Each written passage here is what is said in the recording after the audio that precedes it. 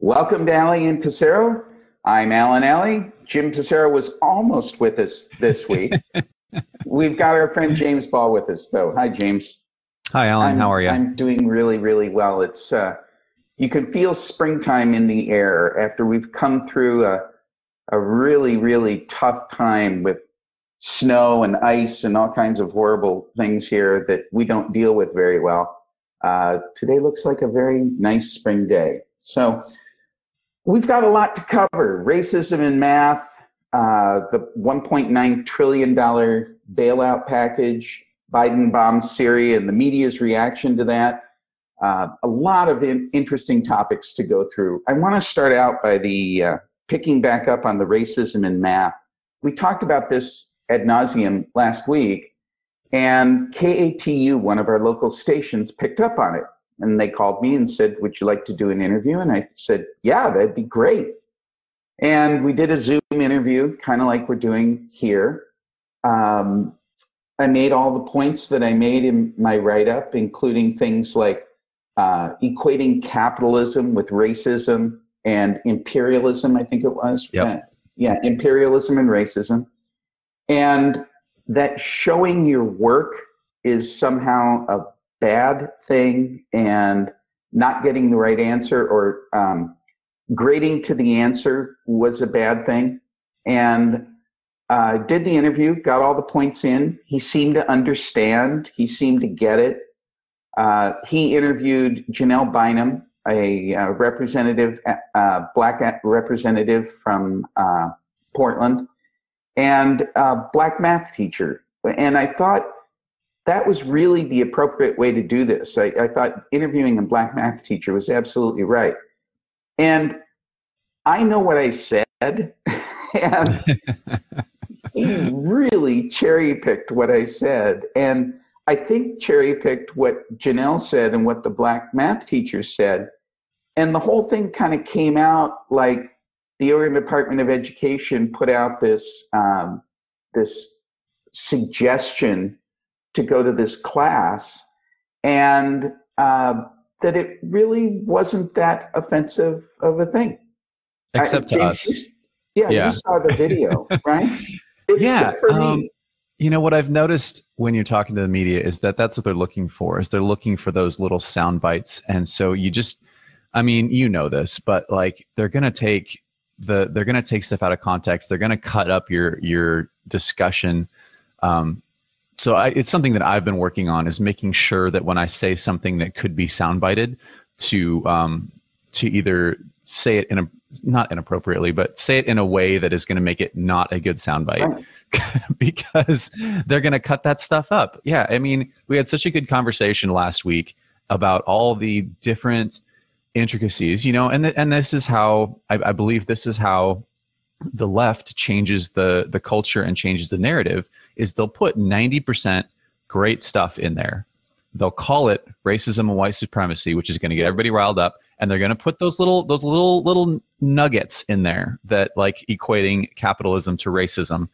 And you know, they start these debates, and someone like Janelle Bynum gets on and says, "Oh, well, it's mostly good," and you get the math teacher says, "Well, it's mostly good," and they completely gloss over the fact that there are some really terrible points in there. But it's a great minority of points, and you really kind of have to look for them, but they're in there.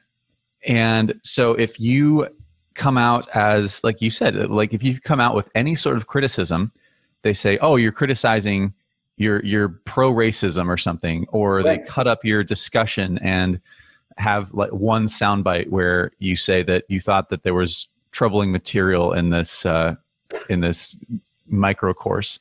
It was I didn't, obviously I wasn't sitting in on the interview, but I know just I know what you would have said in that interview. Well, and I read what I wrote basically, and the whole point of equating capitalism to racism and imperialism was unbelievably offensive to me. And it got to the root, and they use it several times throughout that document. They talk about it several times. And they completely glossed over that point. And then the black math teacher, he said something like, well, I think showing your work is a good thing. And that's what they said, which is opposite of what they said.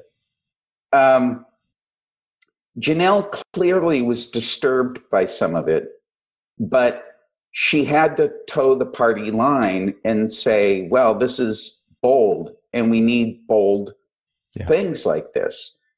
And I'm, when I went back through it, it looked like it had been written and then by committee, almost like the platform of a political party. Then by committee, people said, I want my piece in there, because there are some good things in it. There are some things like you should be aware of how when you write a story problem, you could stereotype people, or you should make math attainable for everyone and show that everybody can have a career in STEM and anybody can be an engineer, which is exactly what I do all the time when I'm talking to kids. But the way this was warped around, it was a great reminder. And I actually don't think KATU is the worst offender. And the fact that they put it on, the fact that they raised it and they picked up on the discussion that we were having on Facebook and raised it, I applaud them for that. But it's kind of like they couldn't take that last step, right? Yeah. Well, it's and this is another thing that I've seen. It has to do with your naming conventions. It's Black Lives Matter all over again. When you name something such a wonderful term of we're going to get rid of racism and white supremacy, it makes it very difficult to criticize. And so you have, the Puppies and Kittens organization that sponsors domestic terrorism, and you can't then, it's very hard to criticize because all of a sudden you're against puppies and kitties. Yeah. So, as with anything, the devil's in the details, but the media doesn't really care about the details because the details don't make a good story. The headline makes a good story. Yeah. So, no, it was exactly that. It was, Alan, are you against dismantling racism in mathematics? Exactly. No. Exactly. No, I'm not. I'm against equating capitalism with imperialism and racism. I'm against handicapping all of the kids in math because you don't teach them math. I mean, if you don't get the answers in math, that isn't math. That's philosophy or something else. I don't know. I even told them my story about, I told it last week about being in engineering school and solving a problem on a test and getting a B on the test because I got the wrong answer, but I followed the right process. And that's the way it should be taught. Yeah. So anyway, we're up against a break. We'll be right back. This is Allie and Pacero with our friend James Paul. Today's podcast is brought to you by ProLift Garage Doors. ProLift is your one-stop shop for residential and small commercial garage doors, from openers, springs, and rollers to full reinstalls. They offer same-day service on all garage door repairs with no extra charge for evenings or weekends. Serving the greater Portland metro area, call today and set up your free estimate at 503-558-6349 or at proliftdoors.com/Portland. Again, that's 503-558-6349 or proliftdoors.com/Portland. Welcome back to Allie and Pacero. We almost had Jim Pacero this week. We've got James Ball, which is just as good. Hi, James. Hi, hey, we talked about racism in math. We'll talk about other math, like $1.9 trillion worth of math. And this is the $1.9 trillion COVID relief package that the Democrats are putting through right now. They are doing it using a process called budget reconciliation, which means that they don't need the 60 votes in the Senate to break a filibuster to get it through. So they're going to be able to pass it with a 50% vote in the House and a 50% vote in the Senate. What that means is they can pretty much do whatever they want to do. They can put whatever they want in there. Republicans are outraged that it includes things that are beyond just COVID relief. my position is, look, guys, elections have consequences, and we put people on the Supreme Court when we had the opportunity to do it. They're going to put whatever they want in this package. James, have you looked through it at all? Are there some things that you want to talk about? Or? Not really. I know friend Jeff Eager, who was a former mayor of Bend, has a newsletter that he puts out every week. I don't know if you've read that, but he made an interesting point, called it too much too late. It's too big. It's coming too late. COVID we've got a vaccine. We're expected probably by midsummer to have everyone vaccinated. Not really necessary at this point. We need to focus on reopening the economy, not on just payments to Americans. And my biggest concern with this, and with every stimulus that we've done so far, is just the long-term consequences of monetary policy. And I think we've talked about it on this podcast before, of the genie's out of the bottle. Once the government has discovered that you can solve all your financial problems just by printing money, there's no end to it. And I think that because Republicans did it first, now Democrats can do it times two. And then, even when Republicans are back in control, they're going to call it conservatism by just continuing to do what the Democrats did. And it's never going to end. And we're going to end up with 20% hyperinflation. And that's 20% is not hyperinflation, but 20% inflation. Just, I see this being a real problem 20 years from now. And that concerns me. Yeah. And, but yeah, to your point of putting stuff in there, the pork, the $15 minimum wage.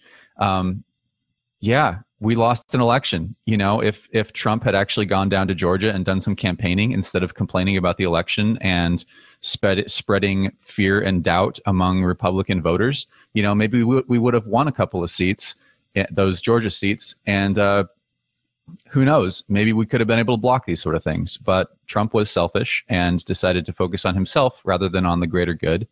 And so here we are. Yeah, to those points, I just posted a couple of links for people to take a look at. One is the real-time national debt clock, which is kind of an extraordinary, click on it and you'll see there's numbers flashing everywhere. But the one in the upper left-hand corner, U.S. national debt now stands at $27.9 trillion. And, when I first started talking about the debt about 10 years ago, I think it was $13 trillion, something like that. And now it's $28 trillion. And, people are going to point to that and say, see, Alan, you were saying that the sky is falling at 13 trillion. Now it's 28 trillion and the sky hasn't fallen. I actually saw Mitt Romney do an interview on this, and they tried to pin him down. They tried to say, Governor Romney, when is too much too much? What's the number? Give me the number when we trip over into inflation. And Romney said, I don't know. Nobody knows. But I don't want to be driving on the edge of the cliff. And I don't know when it happens. And he said, we're selling all this debt largely to China. And the bill is going to come due at some point in time. My concern is that this is really uncharted territory. And, I am not an economist. I've only done what I've reading on the internet, but, we've unlocked the money printer. If we wanted to pay off that $27 trillion in debt, we just have to flip it to high gear and pay it off. Of course, then there's other consequences of nobody's going to ever lend us money again. The dollar will fall in value because all of a sudden there's many times more supply. And so, that's how you get this inflation thing. But I'm worried that that's what's going to happen. This is kicking the can down the road. Yeah. And so I'm less concerned about China trying to collect their bill because we just print a bunch of money and give it to them. I'm more concerned about the inflation and the fact that the dollar is going to fall in value to who knows what.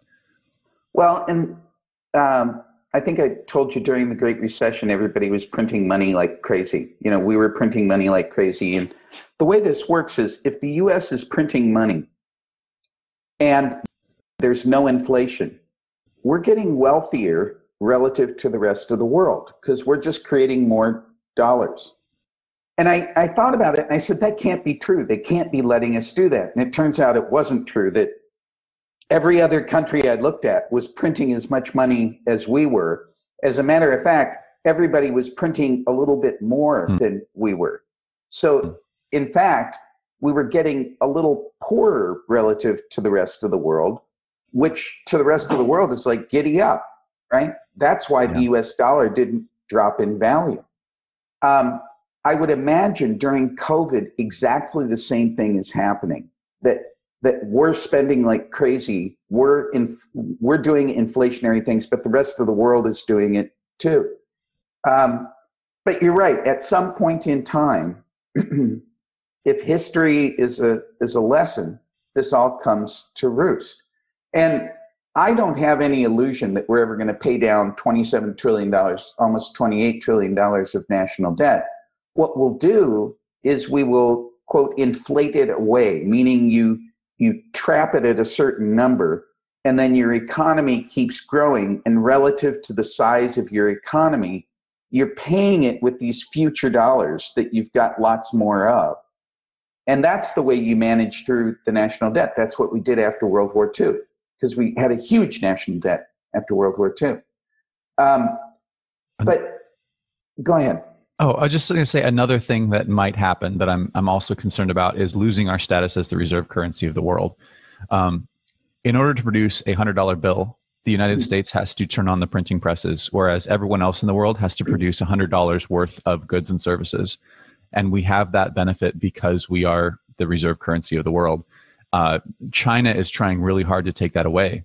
And if they do, if we start selling oil in yuan, right, or gold, or all these things that are traded internationally, all of a sudden, we printing money does not have the benefit that it did before.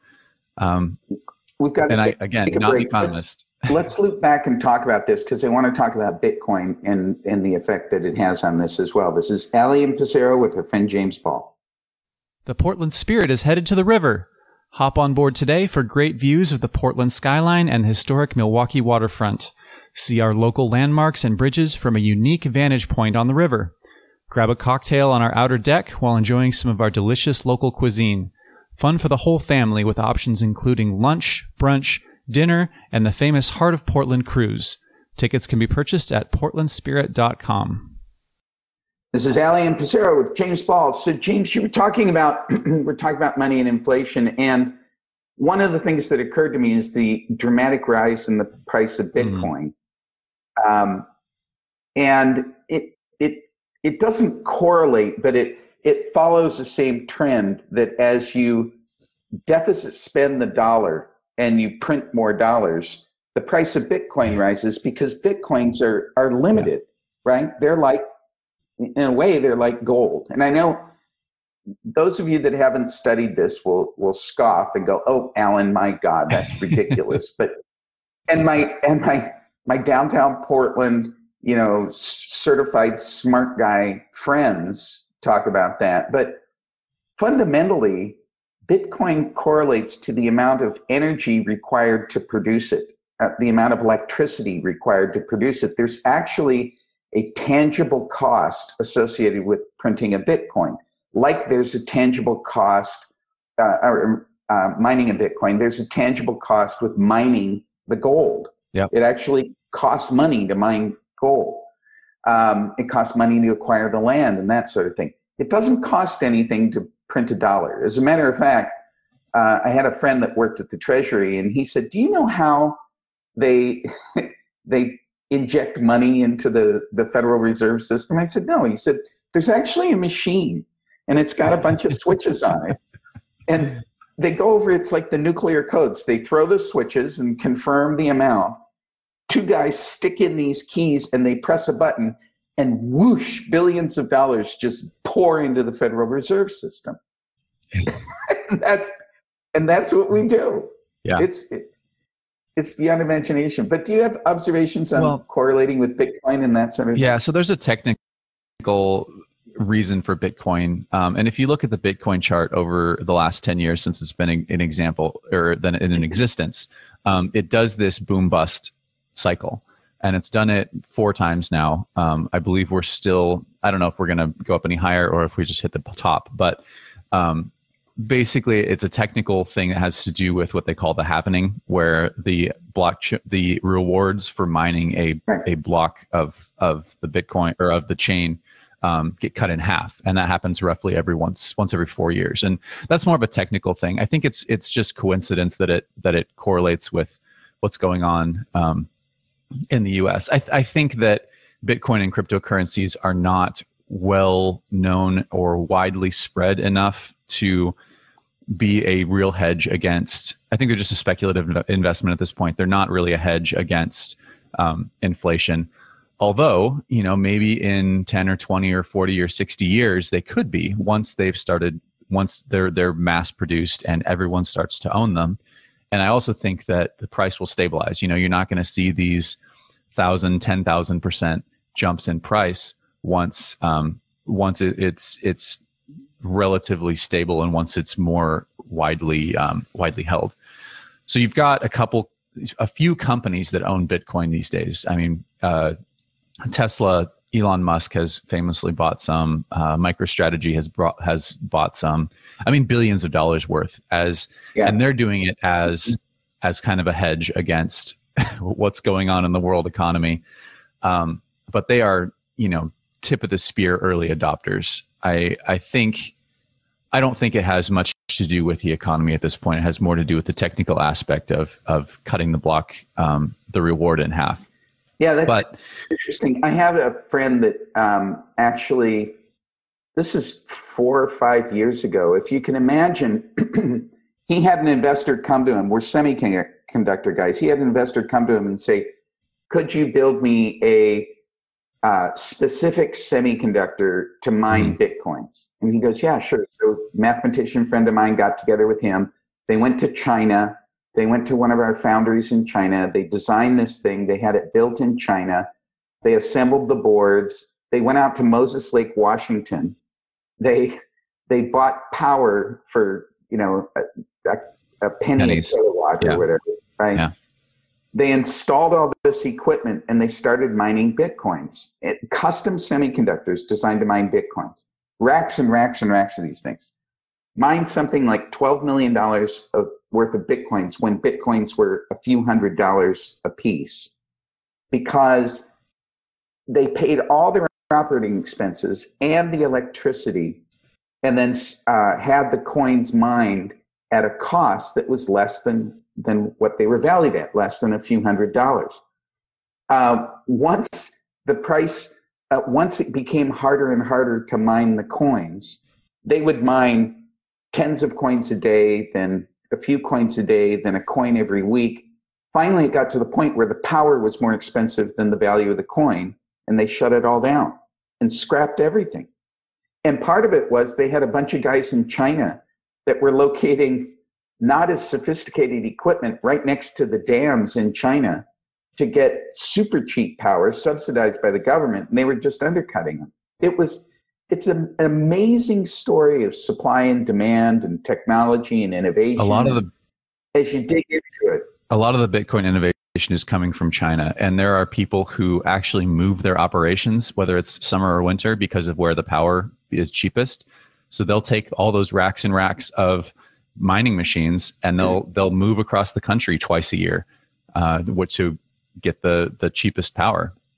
Yeah, very interesting the way it's happening. Well, and it was very entrepreneurial, and is a wonderful study. You want to do a study of math and supply and demand, and people should write up the Bitcoin saga and teach that in school.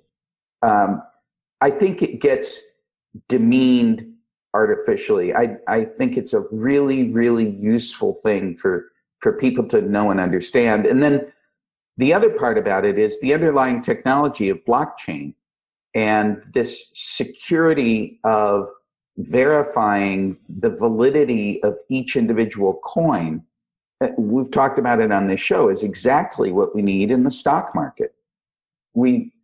Or election integrity. And this is another thing we've talked about. Yeah. Or the US dollar. Well, the US dollar. So they're never going to do it with the US dollar because you would have to have a finite supply. And the government doesn't want a finite supply. They want the ability to print money to adjust the economy on the fly. Even using a blockchain to serialize every dollar. Because right now, dollars used to have serial numbers on them. Yep. Right? Every one had a unique identifier. And now the paper ones do, but the electronic ones don't. Yeah. Right? So even using a blockchain just to serialize every dollar so that you can track it, you can stop counterfeiting overnight. You can track dollars. Then it boggles my mind. And this is why when things that don't make sense to me don't happen, like I do not understand why we don't serialize dollars. I don't understand why we don't serialize stock certificates and track them. Is very powerful people, organizations are making money off the inefficiencies of what we're currently doing. Exactly. I mean, going back to the GameStop thing, that's how they were able to short the stock 150%. Right. Because and they expected to make a lot of money. It happened that Reddit got a hold of it, but if Reddit hadn't picked up on this, they would have just run GameStop into the ground and they would have made billions of dollars off that. So let's segue into that. We're at a break. This is Allie and Sarah with her friend James Paul. Good morning. This is Allie and Sarah with her friend James Paul. We almost had Jimmy with us this week. We'll get him on next week. We had between the two of us, we have a lot of technical background, but we're not able to pull off that. We will next week. But we're talking about blockchain and the implications that blockchain could have if implemented in other areas. One is certainly the United States stock market, but another one, interestingly enough, could be something to help us in elections. James, did you have an observation on that? Yeah, so there's discussion about vote by mail and all these different... So avoiding the political aspect of it, I know this is a political show of whether or not there was the Trump and friends who created this fear and uncertainty around the election process. But just in general, a great way to secure the election, any election, would be through blockchain. So what you can do is the hard part that you can't do on blockchain is verify identity. So what you'd have to do is figure out a kind of a foolproof way to verify your identity, either at a voting station or honestly, you could do it on your phone if you could figure out a way, maybe take a photo of your driver's license and then take a photo of your face to make sure you match. And I mean, there's ways you could do it, but that's not really the blockchain thing. The blockchain, the way that that would benefit is just being able to count the votes. So what you do is once you vote, whether in person, online, whatever, is now your vote is tallied. And what it does is they hash it against the blockchain. And so there's a unique identifier that says person A voted for candidate B, and it is hashed against the blockchain, which means it is unable to be changed. It is unable to be forged because you have a timestamp and you have a hash. Then what you can do is you can have two different hashes that are created. One that shows the identity of the person along with all of their votes, and another one that hides the identity that just says this is the vote. And so you're not, getting into people's houses and saying who voted for whom. So the anonymized one then goes to the Secretary of State. The non-anonymized one stays on your phone. And what you can do now is share. If anybody ever questions the integrity of the election, you have an immutable, unchangeable paper trail that is hashed against the blockchain that cannot be changed or forged. And if you're ever curious about an individual how they voted to make sure that your vote got counted, all you have to do is take the hash that's stored on your phone, probably in a QR code, scan it, and anybody in the world can verify that you voted that certain way and that your vote was counted. Yeah. And I think this is just a matter of time.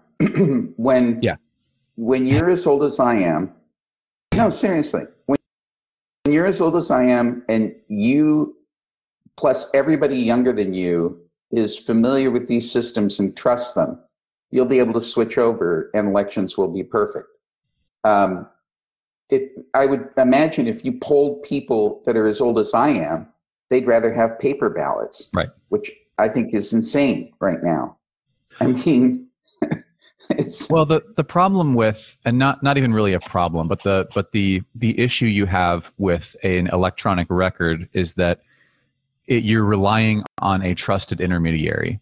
There is someone, whether it's the Secretary of State or the voting machine tallier or someone in the middle who has to be trusted to do the right thing, to tally things properly and report them properly. It's the county clerk. I mean, there's people in the middle, and that's what the blockchain gets rid of. There's no middleman. It's just you and the blockchain. And like I said, once you have that hash, that receipt in a sense, anybody in the world can verify that you have voted and this is your vote and that it was counted. Yeah. So, no, and that's absolutely the way we've got to go, and it's all rooted in this concept of the blockchain, which was all developed around cryptocurrencies. And it's a shame that the media has created this sort of stain of on cryptocurrencies, that they're somehow unreliable or that they're somehow dark and nefarious and bad and evil, and all the technology around them gets tarred and feathered with it. It's just not true. This fundamental it's a technology, yeah. And I haven't seen anything like this, frankly, since relational databases were developed when I was about your age or a little bit younger, I guess. So there's nothing wrong with the technology, and I think as the price continues to climb, you're going to get more and more people making money off of it. You're going to get more and more high-profile people. Like I said, Elon Musk just announced that he bought a whole bunch of Bitcoin. As people like that start buying Bitcoin, the media narrative is going to change. It has to. After people start making billions of dollars off of this, once Tesla is propped up by the price of Bitcoin rather than by selling Teslas, the people will start getting on board. The mainstream will start getting in there. Well, the whole thing that Tesla is now going to accept Bitcoin in payment for their vehicles. I mean, you start to create this parallel currency that, you talk about what's threatening the reserve currency of the dollar. Yeah. It might be Bitcoin. Right? Yeah, I think we're a couple decades away from that probably, but yeah, I mean, this is what the Bitcoin true believers on Reddit are talking about, is that Bitcoin becomes the reserve currency and then everything is pegged to the Bitcoin. Well, it's almost a possibility. It's I mean, in a way, it is pegged to the Bitcoin. It's just the inverse of, we currently say, well, it's 43,000 Bitcoins to the dollar. If you invert that, right? It's $0.000001 to the Bitcoin. And if you started reporting it that way, that the dollar was fluctuating in value to the Bitcoin, right? Well, I mean, you look at your CPI, your basket of goods and services, and the dollar is much more stable against the CPI than Bitcoin is. Bitcoin fluctuates wildly. Only because you're buying and selling it with dollars. If you bought and sold it with Bitcoins, the CPI would be bouncing all over the place. Well, yeah. I mean, sure. This is the reason I love doing this show, because we talk about stuff at a level of detail that you just don't hear anywhere else. And I know it's a little fringy sometimes, right? I know we get out over our skis, and I'm not an expert in all these areas, but it's really, really interesting to think about this stuff in much more expansive ways. And I think that the discussion about how the underlying technology of blockchain and the effects on things that we need to solve. I mean, we frankly need to solve voter integrity. We need to solve the stock market problem of being able to do these naked shorts. So we'll come back and talk. We'll talk about bombing Syria, not with Bitcoins, but with like real bombs. And what's going on here in Oregon. This is Allie Passera with her friend James Ball. Today's podcast is brought to you by ProLift Garage Doors. ProLift is your one-stop shop for residential and small commercial garage doors, from openers, springs, and rollers to full reinstalls. They offer same-day service on all garage door repairs with no extra charge for evenings or weekends. Serving the greater Portland metro area, call today and set up your free estimate at 503-558-6349 or at proliftdoors.com/Portland. Again, that's 503-558-6349 or proliftdoors.com/Portland. Welcome back to Allie Passera with her friend James Ball.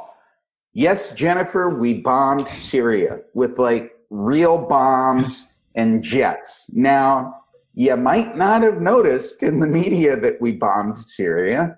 I don't think it's the narrative that the media wanted. As a matter of fact, I pulled up two headlines.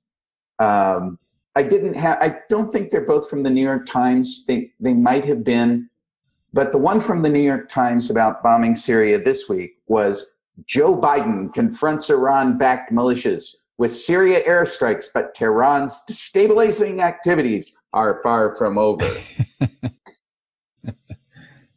Just about the same time in his presidency, I think it was 4 months into the presidency, Trump bombed Syria.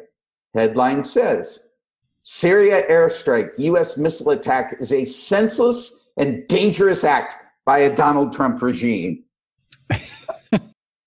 Oh, come on. Right? Yeah. Really? And look, I actually support both of the bombings.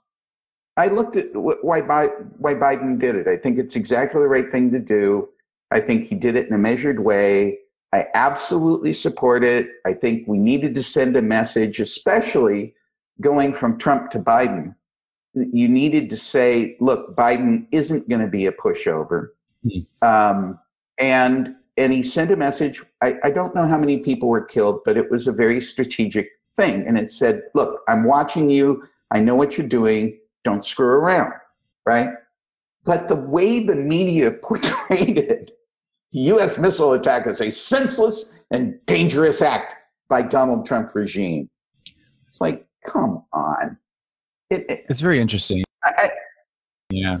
And Jennifer didn't even know about it.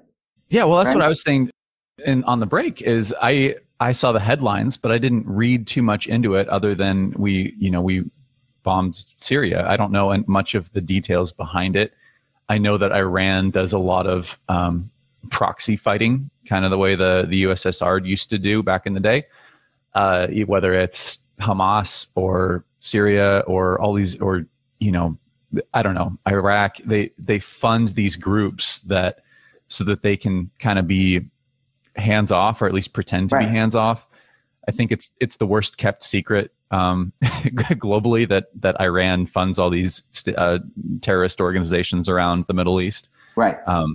But they don't do it in their own country because they don't want to get bombed in Iran. They want to get bombed other places. Well, and that was another thing. As I read some of the articles about it, is they didn't want to bomb directly Iran or Iraq, that the United States didn't. So they kind of waited till the guys got over into Syria. And then it's like, Syria, who cares? And like nuked them. They didn't nuke them, but they bombed them, right? And that's the politics of what's going on. They're trying to get Iraq back into the fold on this agreement that they had. Another headline, I loved this one from the New York Times. I think it was the same article that had two different headlines. Using a carefully calibrated approach, the president hopes to restrain Iran's regional militia allies without undercutting efforts to reach a new nuclear deal. Cool. Using a carefully calibrated approach, right? When when Trump bombed Syria, they did exactly the same thing. They used exactly the same carefully calibrated approach. Did he get that? No. He got a senseless and dangerous act by Donald Trump. And, you know, as somebody of the minority party, I don't know what I want to call myself, it really is tiring to constantly be fighting the narrative that the media is putting out. And just the amount of work that I have to do to craft a message, source the message, portray the message, double check all my background, double check all my facts. My friends spew crap out on Facebook all the time.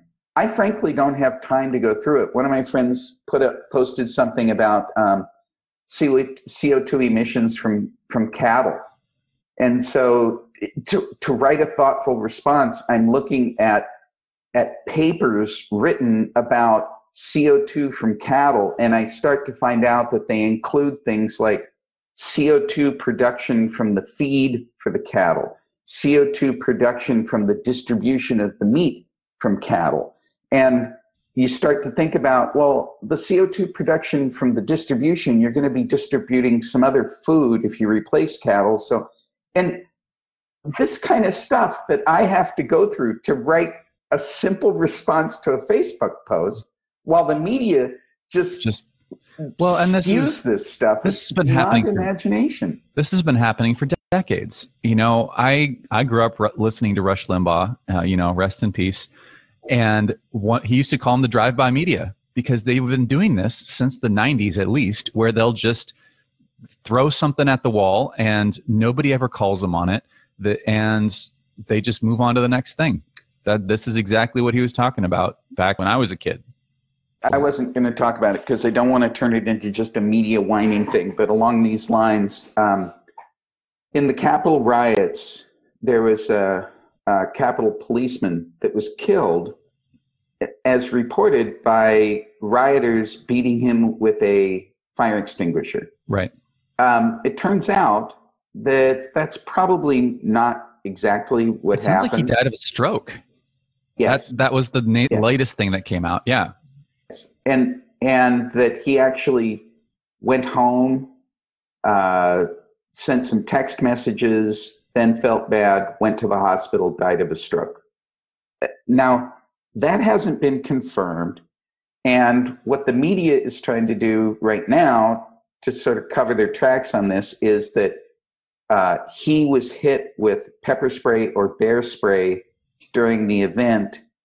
That is actually what triggered a reaction that caused him to have this reaction to go to the hospital and die.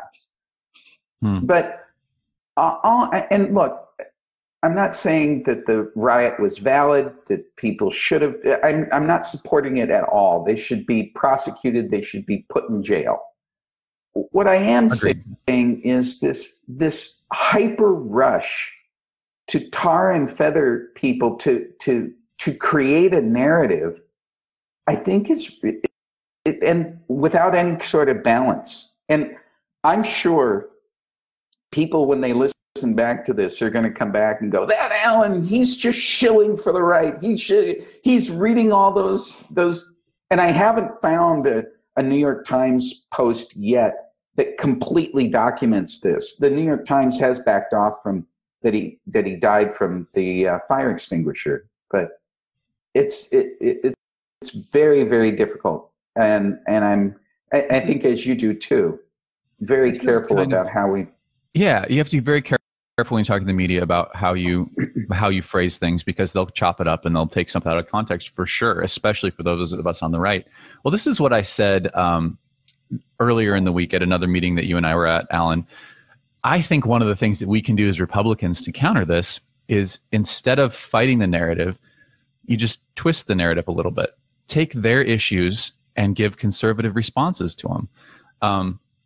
Every conservative I've ever met believes that Black Lives Matter, that we should be better at reaching out to that community. But the left has taken this movement and they've decided that they own it. And again, like I was talking about the puppies and kitties, if you were to criticize Black Lives Matter, and they had on their website for a while that they were against things like capitalism and the nuclear family, which, I support those things. I will be very clear in my support of those things, and an organization that opposes those things, I think deserves criticism. But if you criticize Black Lives Matter, now all of a sudden you hate Black people, which is not the case at all. So I think what we can do is take the Black Lives Matter mantle and start reaching out to that community and say, you know what, instead of fighting Black Lives Matter, let's redefine Black Lives Matter and what it means to support Black communities. We're talking about capitalism. Let's show the Black community how capitalism can benefit them and help them on their path to entrepreneurship. I think that's how the Republicans can get behind this. I think you're exactly right. We've got to take a break. We'll be right back. I want to continue this discussion. This is Ali and Pissarro with James Ball. The Portland Spirit is headed to the river. Hop on board today for great views of the Portland skyline and the historic Milwaukee waterfront. See our local landmarks and bridges from a unique vantage point on the river. Grab a cocktail on our outer deck while enjoying some of our delicious local cuisine. Fun for the whole family with options including lunch, brunch, dinner, and the famous Heart of Portland cruise. Tickets can be purchased at portlandspirit.com. Welcome back to Ali and Pissarro with James Ball. We're talking about the Black Lives Matter movement and capitalism. And James, one of the things I did last year was I made a donation to what I thought was Black Lives Matter. And then I tracked the path of my money through various organizations. I'd get receipts and emails back, and then finally the final receipt came back of where my money went. And my money actually went to an organization, and my money was only $1. So, right, proof of it was just $1 concept. Right, to a group called Thousand Currents. So I actually made my donation to a group called Thousand Currents. To your point, right on their homepage, one of the things that Thousand Currents is talking about is capitalism. What is our exit strategy? So my donation to Black Lives Matter, and I actually think the way to lift people, to lift a new generation of people out of poverty is through capitalism. That's what I fundamentally believe. My money went to an organization that says capitalism. What's our exit strategy? And then the thing we talked about at the beginning of the show, on racism and math, they equated capitalism with imperialism and racism. Yeah. And I don't know. I mean, this really is, this is aluminum foil time, so strap on your hats. This really is communism versus capitalism. Yeah. They've gone that far. This isn't socialism. Socialism in its extreme form is communism. I don't know that there is a way to have a long-term socialist community, because you have what socialism is the government is redistributing the wealth of the populace. And at some point, it gets to the point where you're redistributing more and more and more until there's none left. And then the only way that you can efficiently distribute all this wealth is through an extremely powerful central government. Extremely powerful central governments don't like to give up power, and all of a sudden they start killing people. I mean, we've been talking about fascism a lot this past year. Communism has killed way more people than fascism has. I mean, you talk about Mussolini and Hitler and the millions of people they killed pales in comparison to Stalin and Mao. This communism is just as evil as fascism, and socialism leads to communism. Well, I would, extrapolating that out, let's test this. Could we say that governments have killed more people than anything? I think I'd have to do the math on that, but you're probably right. People don't tend to You'd have to look at all the. We'd have to look at the murders and the terrorism and all that. But you're probably right. I mean, when was a terrorist attack killed 30 million people? Never. But I had a friend in China, and I was talking to him about the Mao, and he grew up under Chairman Mao. Mm-hmm. And I said, did Chairman Mao, did they really kill, millions of people?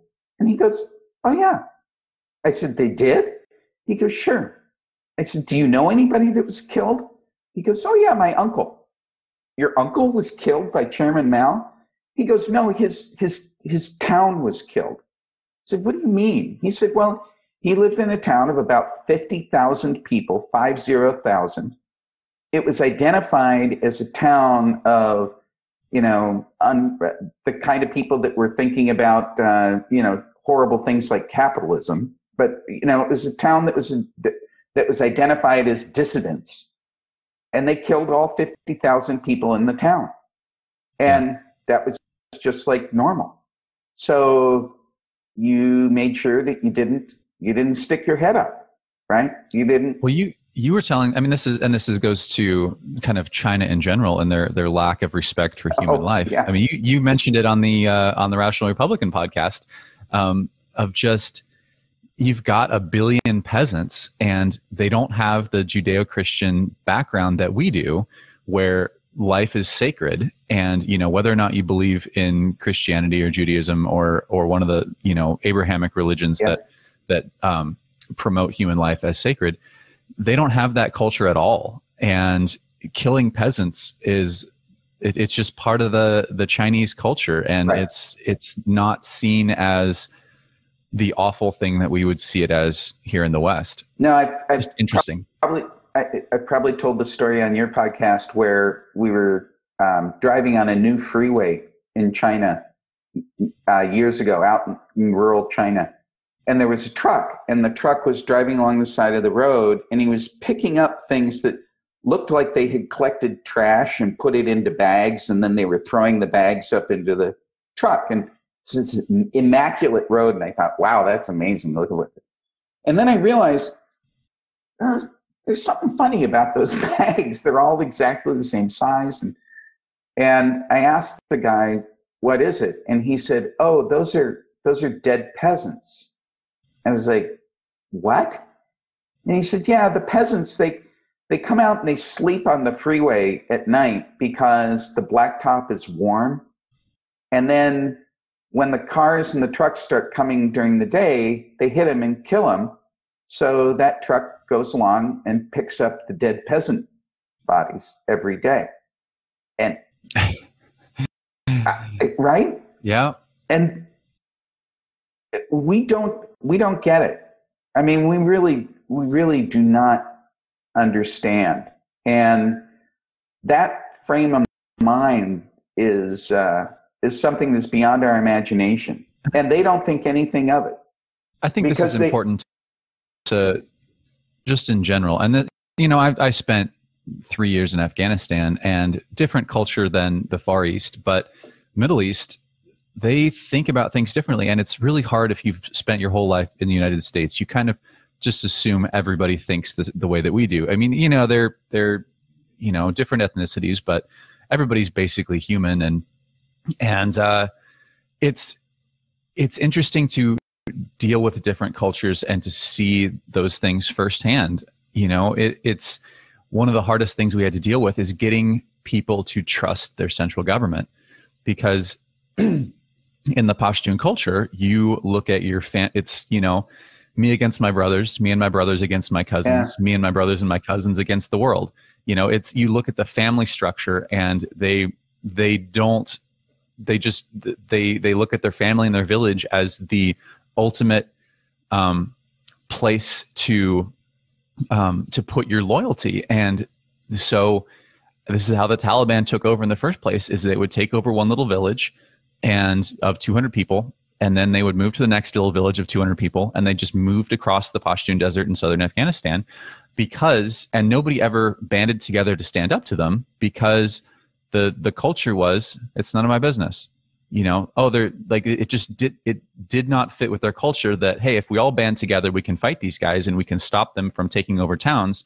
It was, they're not bothering me. They're just taking over my friend, or my neighbor who I don't really like anyway. So it just an example of different cultures. And I think it's really important to travel and to experience these cultures to have a well-rounded view of the world.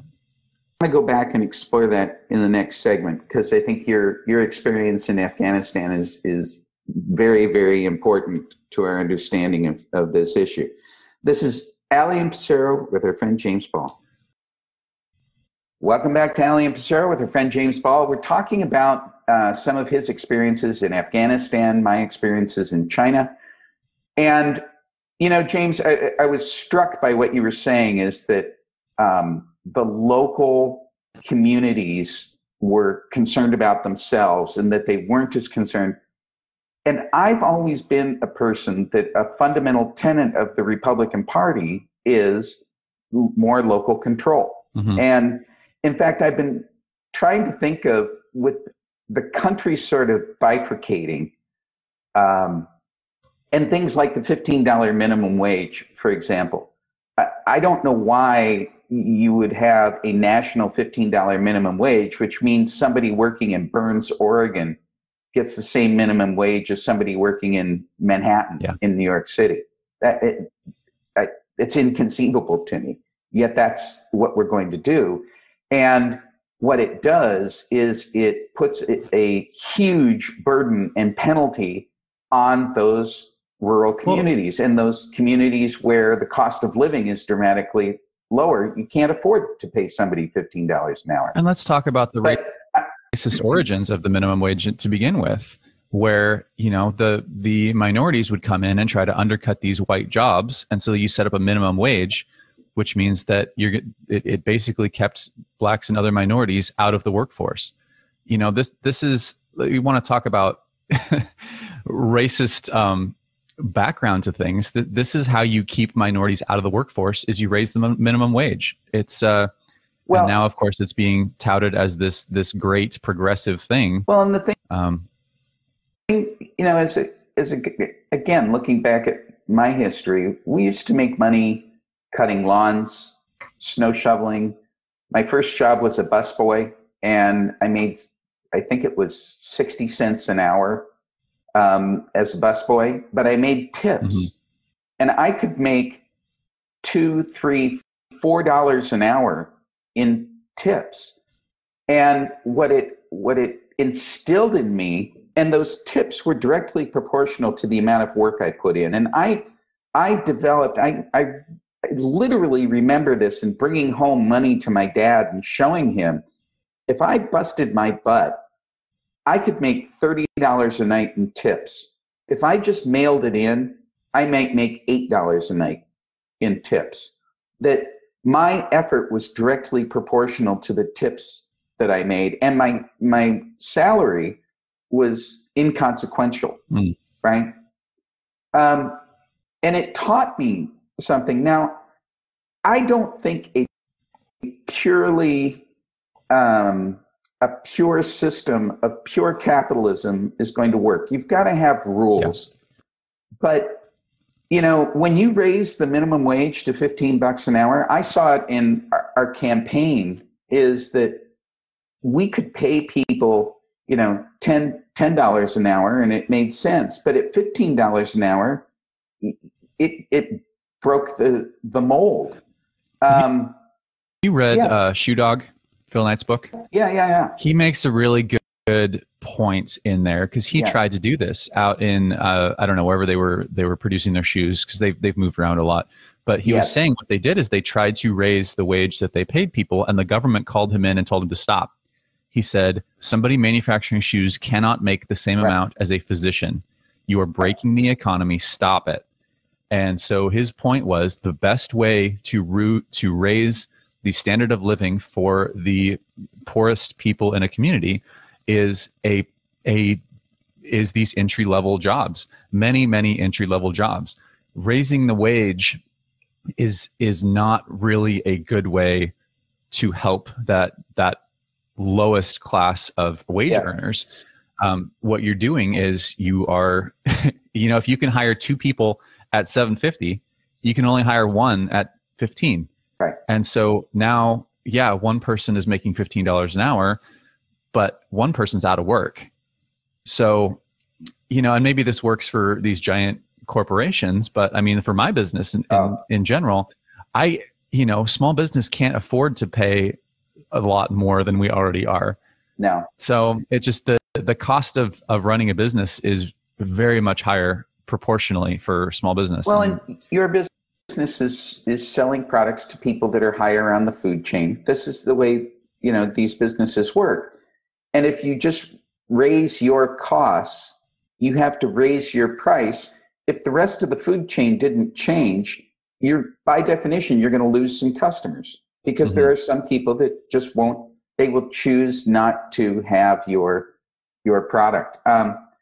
Yeah, we saw that in China. And one of the observations that one of my friends made is, Alan, the thing that is the incentive for people is iPhones cost the same in China as they do in the United States.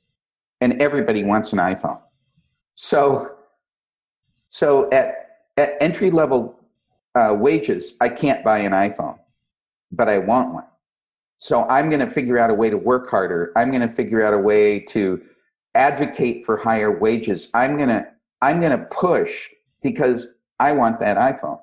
As a matter of fact, in China a few years ago, they came out with clones of iPhones, things that looked exactly like iPhones, but they weren't iPhones. They were Androids, but looked like iPhones. And people bought them, but people didn't really like them or want them. They really wanted the real iPhone. They wanted the real thing. And then a funny thing happened. They all got more wealthy. And then they said, I want the top of the line Chinese phone, because they were nationalistic and they wanted the Chinese phone. And the Chinese phones were bigger and had bigger batteries. And they ended up being the same quality because all the factories that made iPhones were now making these Chinese phones, right? And they knew all the quality metrics and standards that made an iPhone. So we went through this whole cycle, but creating aspirational goods. I said in a speech the other day that people don't come to America to be Democrats. People come to America because they want freedom and self-destiny. That nobody ever bought a new F-150 using food stamps. And that's why you come here. And I think that's the secret for going forward for the Republican Party is those are the people that we need to recruit. Those are the folks that we align with. I'm worried about a higher minimum wage is also, it's training people to rely on the government. It's training people that I am perfectly capable of getting by on the minimum wage. And the only way I'm ever going to get a raise is if the government comes in and makes a higher minimum wage, where that's not the truth. And the truth is you can get a higher wage if you work for it and you go to take classes and you apply for new jobs and learn new skills and work your way up the ladder.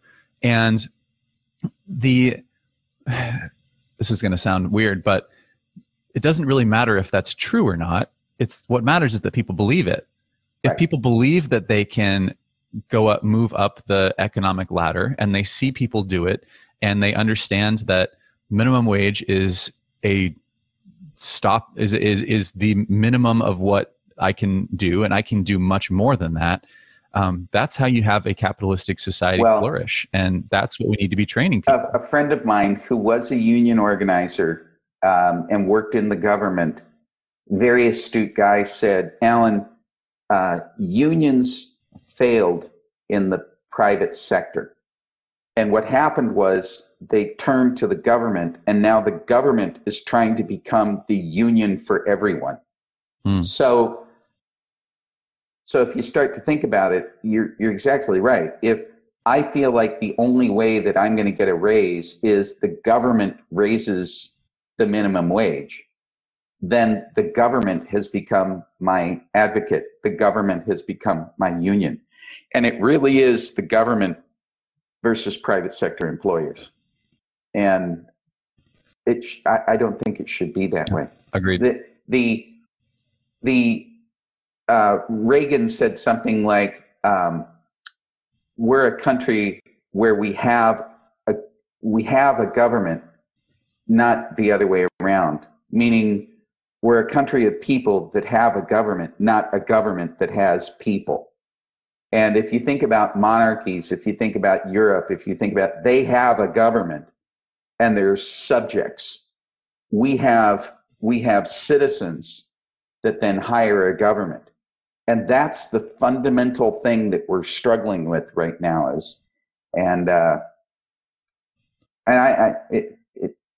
I'm so inspired by the new generation of Americans that we have come here to help us do that, really. Yeah, I think it's a conservative versus liberal mindset or worldview is kind of the and this is, maybe I'm wrong, liberals in the chat, feel free to tell me I'm wrong, but the liberal perspective is there is a better society, and it's the government's job to get us there, to make incremental change to get us a better society, whatever that better society looks like. Whereas a conservative perspective, mindset, worldview is that the government's purpose is to protect the rights of the individual so that you can make whatever world you want. Yeah.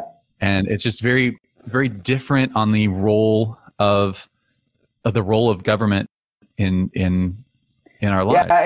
Yeah, I talk that my grandfathers came here from Syria and from Italy, and they were teenagers. They were 13, 14, 15 years old with nothing.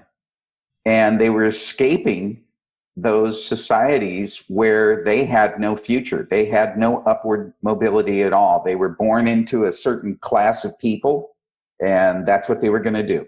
They were going to be, I was in Europe and I was looking at this church, and there were these gargoyles on the church, and I asked the guide, how long did it take somebody to carve one of those gargoyles? And they said, about 100 years. And I said, how could one person do that? One gargoyle.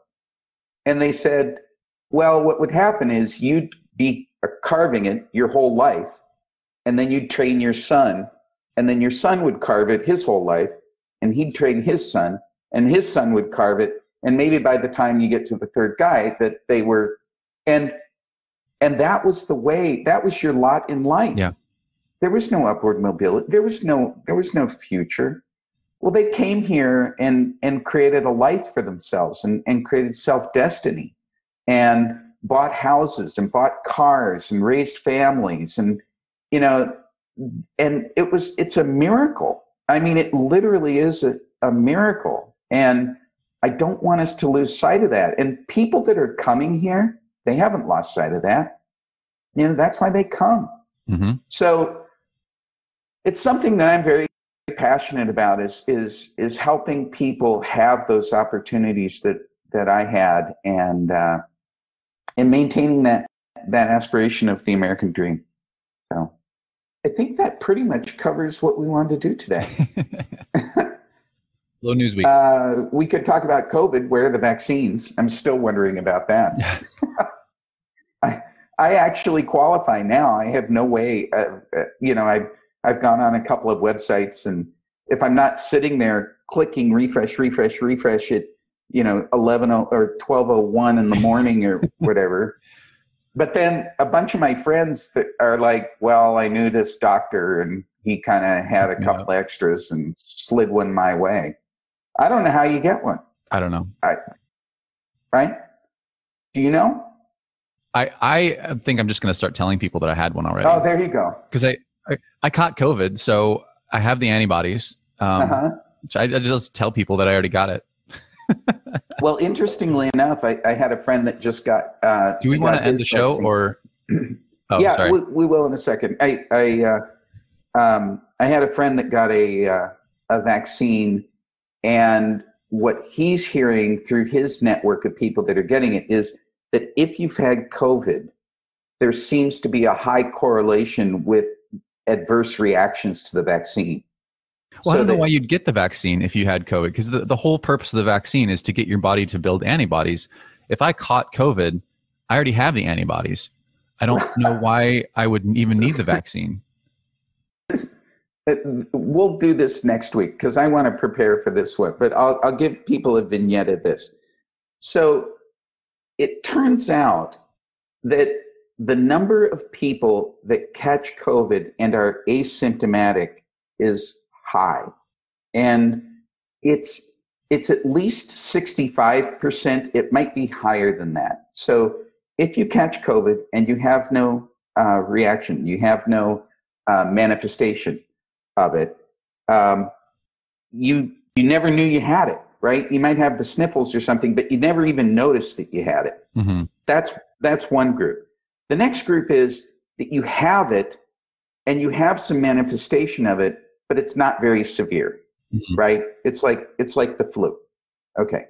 And then there's, you have it and you get really super sick and some of those people even die, right? The vaccine gives you the antibodies and is 95% effective that you won't have severe symptoms. And what I'm doing is doing a correlation between the people that have it and are asymptomatic, have it and have light symptoms, and then have it and get very sick, and stacking that up against when you get the vaccine. And I think what we're going to find is the vaccine buys us about 10%, that there's about 10% more people, if you get the vaccine, that won't get the severe symptoms. It's not reported that way, right? Mm-hmm. And I want to make sure I've got all the data and I've got it all sourced before we roll it out on the show, but we'll do that next week. In the meantime, stay safe, get vaccinated, unless you've had it. And we'll see you next week. This is Allie and Passero with our friend James Ball. Thanks for listening. This has been Allie and Passero with your hosts Alan Alley and Jim Passero. The podcast is produced by James Ball. Be sure to follow us on Facebook. And if you'd like to contact the show, you can send an email to alan@alanalley.com.